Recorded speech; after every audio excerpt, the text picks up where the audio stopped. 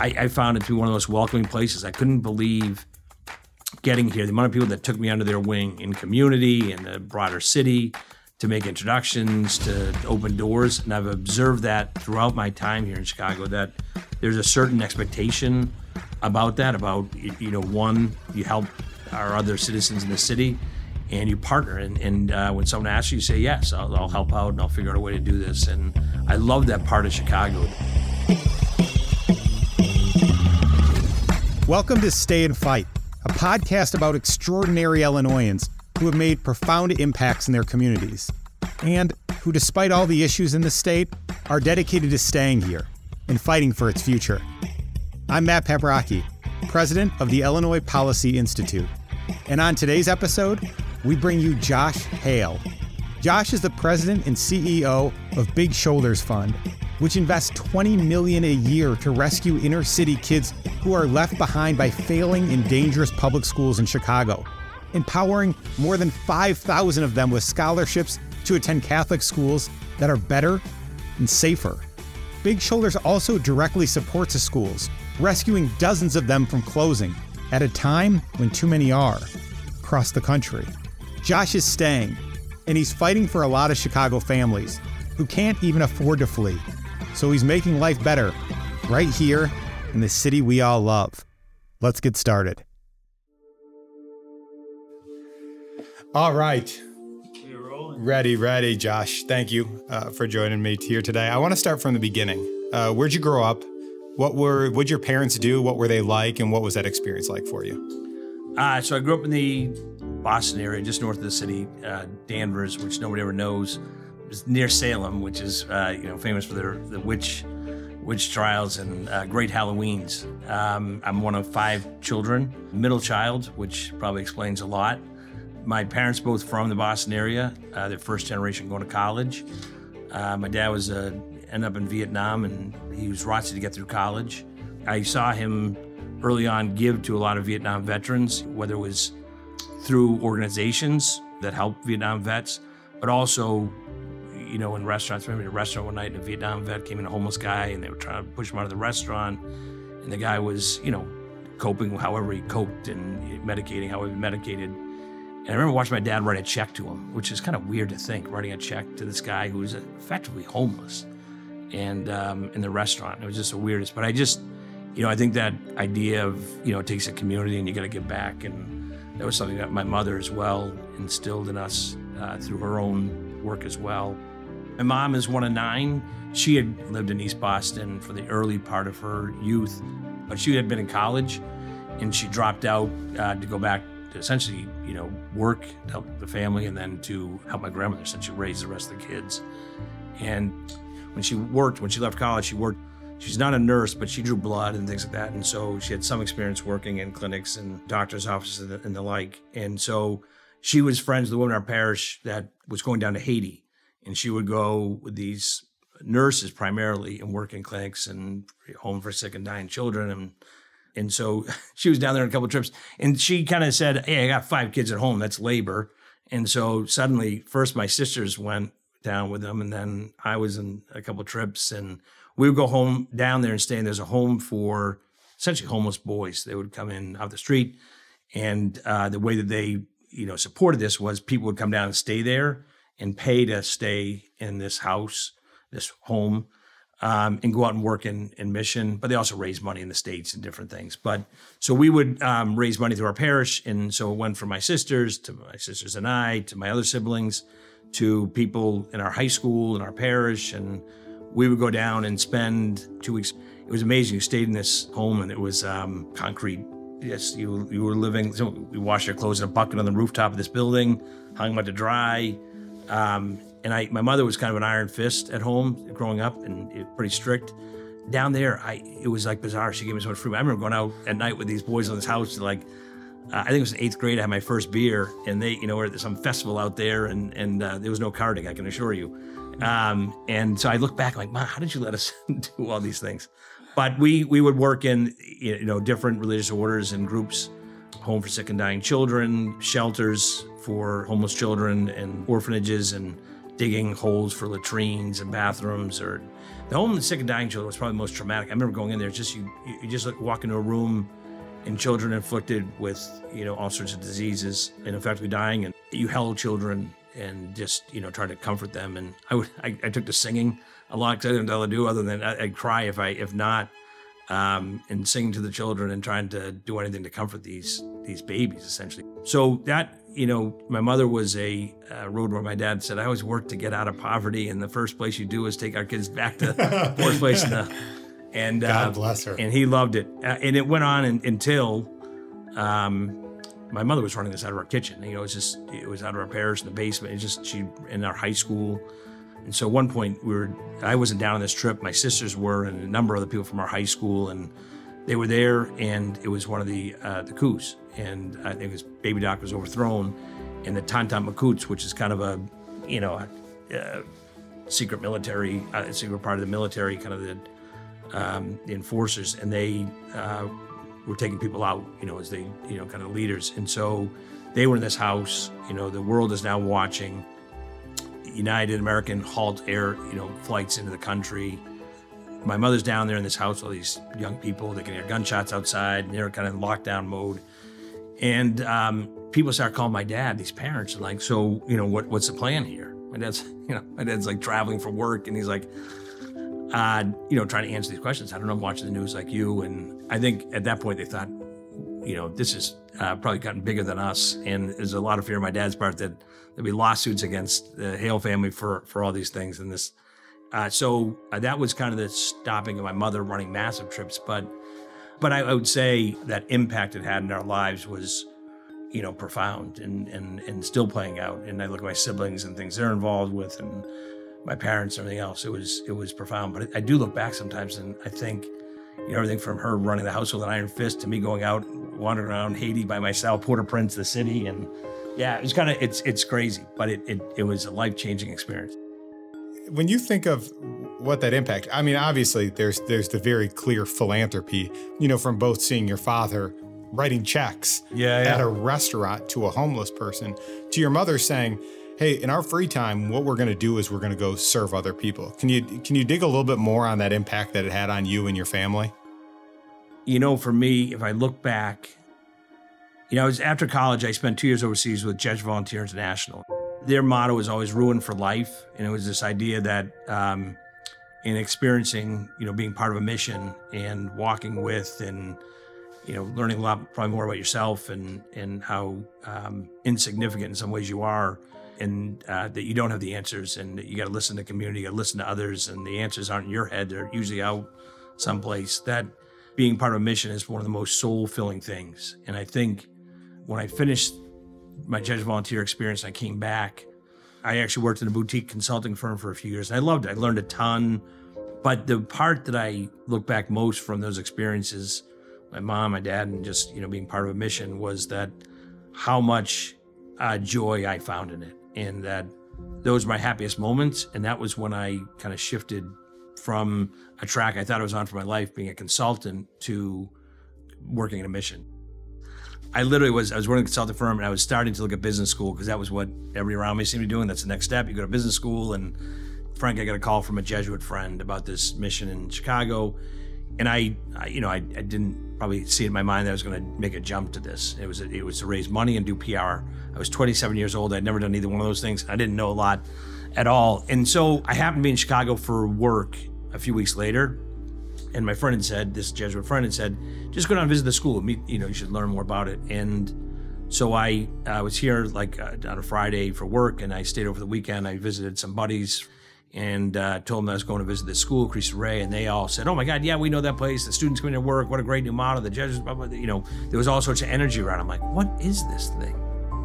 Since 1996, Cristo Rey has served inner city kids on the southwest side of Chicago with a safe and rigorous high school college prep education. But it's not just any school. They designed into their model a corporate work-study program where the students work entry-level jobs at firms like J.P. Morgan Chase and PwC. 4 students share one full-time job, each working 1 day per week, and then attend classes the remaining days. The firms pay Cristo Rey for their students' work covering roughly 2/3 of the school's expenses. And the students gained valuable experience and skills that opened doors to incredible professions that might have otherwise been out of reach. When I went to the school on Monday to visit, and to kind of talk about this job, I didn't really, going into it, the trip, I didn't think anything. But as I got close to it, I was like, oh my God, this is kind of interesting. And when I met the founding president, Father John Foley, who's doesn't know a stranger, is beloved by so many, he's one of my closest friends, mentors of all time.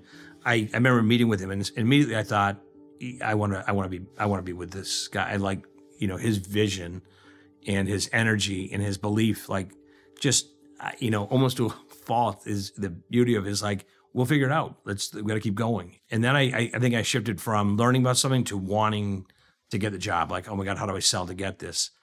And so he ended up saying, can you push your flight back? Can you stay a little longer? So then I met with, 2 board members, and all of a sudden I was flying out that night, and he said, let's get together in a couple weeks and continue. And he happened to be out on the East Coast in Providence for a wedding, or actually the Cape, but he was flying out of Providence on Sunday morning. So I drove down and met him on a Sunday morning. We met at like 7:30, and this is, back when you go in the airports and beat someone. So I met him for breakfast at the airport, and I remember saying at that point, we were talking a little bit of job, and he was offering the job, and I was trying to say, but here's what I'm earning, and this is what you're offering. Can we bridge? And I always joke, I think I went backwards. I think I somehow screwed that whole thing up, but it just didn't seem to matter. So in terms of a good plan, and I thought I was going to go out there for 2 years. I remember seeing my dad, I'm going to do this 2 years, great experience, and then go back to my plan of going to business school. But that was my plan. And then I came out here and, kind of got into the mission and fell in love with it. 2 years turned into 5 years. And, at that point, the Cristo Rey model had started to take off, and we were part of this, opening schools up in different parts of the country. And a guy, B.J. Casson, had given $10 million to help that replication, and the Gates Foundation followed. And through the Gates Foundation, the woman that was the program officer is now my sister-in-law, which is a tricky transition. So I got to know her, and she kept saying, you should meet my sister. And I thought, well, God, I'll meet her sister, and, we'll date, and then we'll break up, she'll hate me, and then we'll lose the funding, and I'll be in trouble. And this is a high-risk play. That's a high-risk play. So I avoided it for a long time. And then through other relationships, my wife at the time was a reporter of the Tribune. So she, a woman that used to work at the Tribune, was a teacher at Cristo Rey. And somehow they had made a connection on this. So she set us up. And I remember joking with her on our first date. I said, we got to get married because that's the only way this works, your sister and everything else. And as it turns out, I think, a year later, we were engaged. So it was a pretty quick process. But at that point, I was like, God, I still had debt from school and everything else. I had no money. And I was trying to figure out how to buy a ring. And I'm thinking, this is an upward battle. And so at that point, I said, I'm going to go back to consulting. And so I went to a guy, John Krogan, who he and his wife were 2 of the original really major benefactors of starting Cristo Rey. And so I went to him, and his wife was the chair of the board at the time. And I said, so we got to have kind of a wall here. John Krogan, will you applying at Kellogg, will you write a letter of recommendation for me? You're on the board there. He said, sure. And so I started prepping for the test and everything else. And so it was probably a month later, he came to me and he said, forget business school. Big Shoulders Fund is looking for someone. That's, you already know a lot of people. You don't need business school. You should go there. Big Shoulders Fund was hiring for an executive director, but Josh didn't think he stood a chance. I knew what Big Shoulders Fund was. Believe me, they had helped Cristo Rey start and everything else. But I didn't think I had a shot in Kingdom Come. And then I went and met with the co-chairs. I was nervous as can be, and I ended up getting the job, which was remarkable. So you obviously, you get that opportunity to go work at Big Shoulders Fund. Can you start from the beginning? How was Big Shoulders Fund started? What was the mission of it? What was the goal? And has it been 36 years? Is that how long? Yeah, it was a great way. So what have you done? You said excited to think about the number of years. Yes, 36 years. I was starting to do the math in my head. So what does that look like for the past 36 years? It started with Cardinal Bernardine was head of the Catholic Church. He had these schools, which he saw as an intrinsic part of the Catholic mission to be of service to those in under-resourced communities. And he was facing financial challenges and saying, I need to find a funding mechanism for these schools. And so he had gone to, at the onset, 4 business leaders in the city who are all Catholic, Jim O'Connor, Annie McKenna, Barry Sullivan, Ed Steffen, who were the heads of various organizations, well-known civic leaders and part of the Catholic Church and involved, and said to them over a number of conversations, these schools mean a lot. We need to raise $100 million to endow them effectively. Would you help to do that? Well, $100 million is a lot today in 2022, never mind back in like early 80s, when they first started talking about 82, 83. And, but the four of them agreed to create what at the time they called a resource committee of the Archdiocese to explore this option. And so if you talk to them, there's lots of breakfasts and meetings with the Cardinal and other people and gathering data and information. Going out and frankly, early, I've looked through a lot of historic documents, going out and talking to community. What do these schools mean to you? How important is this? Because if it's not important to the community, then it's not important to anybody. But it was in that moment where those civic leaders came together after talking to community and working together with Cardinal Bernardine that the birth of Big Shoulders Fund happened. And it wasn't to raise $100 million. I think if you talk to Jim O'Connor, he said our expectations were a lot lower. We were trying to raise, I think they said something like $5 million in the first 5 years.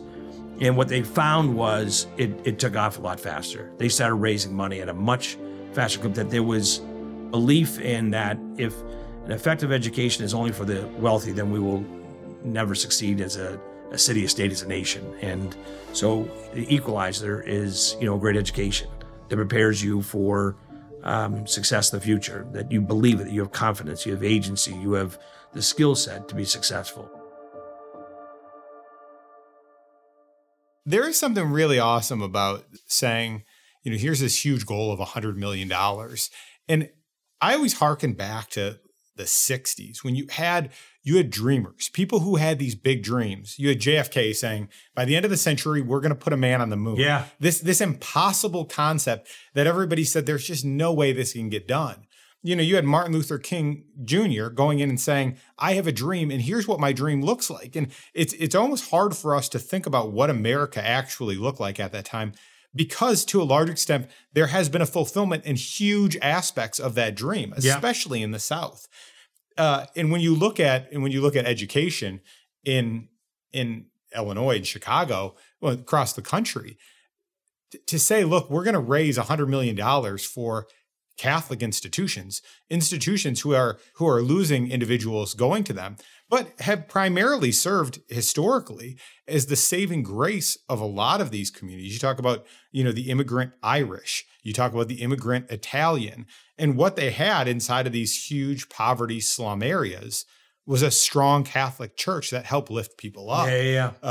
And, for somebody to come in and say, look, our dream is to rebuild that, right? To find these places and to help lift people up and show that their outcomes can change. That's a huge dream. And it's cool that individuals and say, we're going to dream big right here in Chicago. And they've knocked $100 million out of the park. Yeah. Right? That seems like the hard part. And they crushed that. Crushed that over $500 million now to date. I mean, it really is, knock on wood, it's remarkable. But too many schools in Chicago still kept closing. 148 of them between 1984 and 2004. So Josh and Big Shoulders decided to do even more. They now support their network of 72 Chicago schools in almost every way you can imagine, helping them with best practices and talent development in leadership, marketing, operations, finances, measurement, curriculum, everything. They even brokered a deal with the Archdiocese to take on direct responsibility for 30 of the schools that are at the greatest risk of shutting down. The end result of all of this, for the kids that Big Shoulders helps, is that 94% of them graduate high school versus only 83% of Chicago public school students. And a recent survey of Big Shoulders Fund alumni found that their graduates work, study, vote, donate, and volunteer at rates higher than their peers. The data is impressive, but the stories are even better. Can you talk to me about some of the individuals? I want you to think about some of the people that you've seen come up who have gotten scholarships or assistance because of the Big Shoulder Funds, and think of their faces and their names. And can you tell us maybe a story or two about individuals who have been in tough upbringings, but then you've come into community with them, right? And then partnered alongside them. And can you give me some examples of what those outcomes have been? there's a lot of stories. The one that, oh my God, jumps so quickly to the front of my mind is just because it's in some ways so recent. So Ronnie Nicole grew up on Chicago's East Side, so down in the old steel, some call it Rust Belt, but down, where the steel mills were and are. And she has a story of, she talks about it, in terms of the challenges she encountered, both when family and just how that affected substance abuse around her and in the, some violence in the community and drug trade and so on and so forth. Her mother worked and still does in retail. I think she was, now at Walmart, I forget where she was before, but she talked to her mom and how hard she saw her working. And she has a couple of sibling sisters and the sacrifice her mother made to put them at St. Michael the Archangel. And she was a Big Show scholar as well as her siblings. And a guy in our team got to know the family very well, the mom and these three daughters. And there's people on our board that were involved with the school as patrons, and they got to know the family and other families there. So she went on to St. Francis de Sales High School, which is one of our just fantastic schools in the South Side. It continues to thrive, and she succeeded there. She was kind of a little go-getter. I think that teachers that knew her then, even people on our team, remember as this go-getter and really hustled and loved the community, did a lot in the community as well. She went off to college.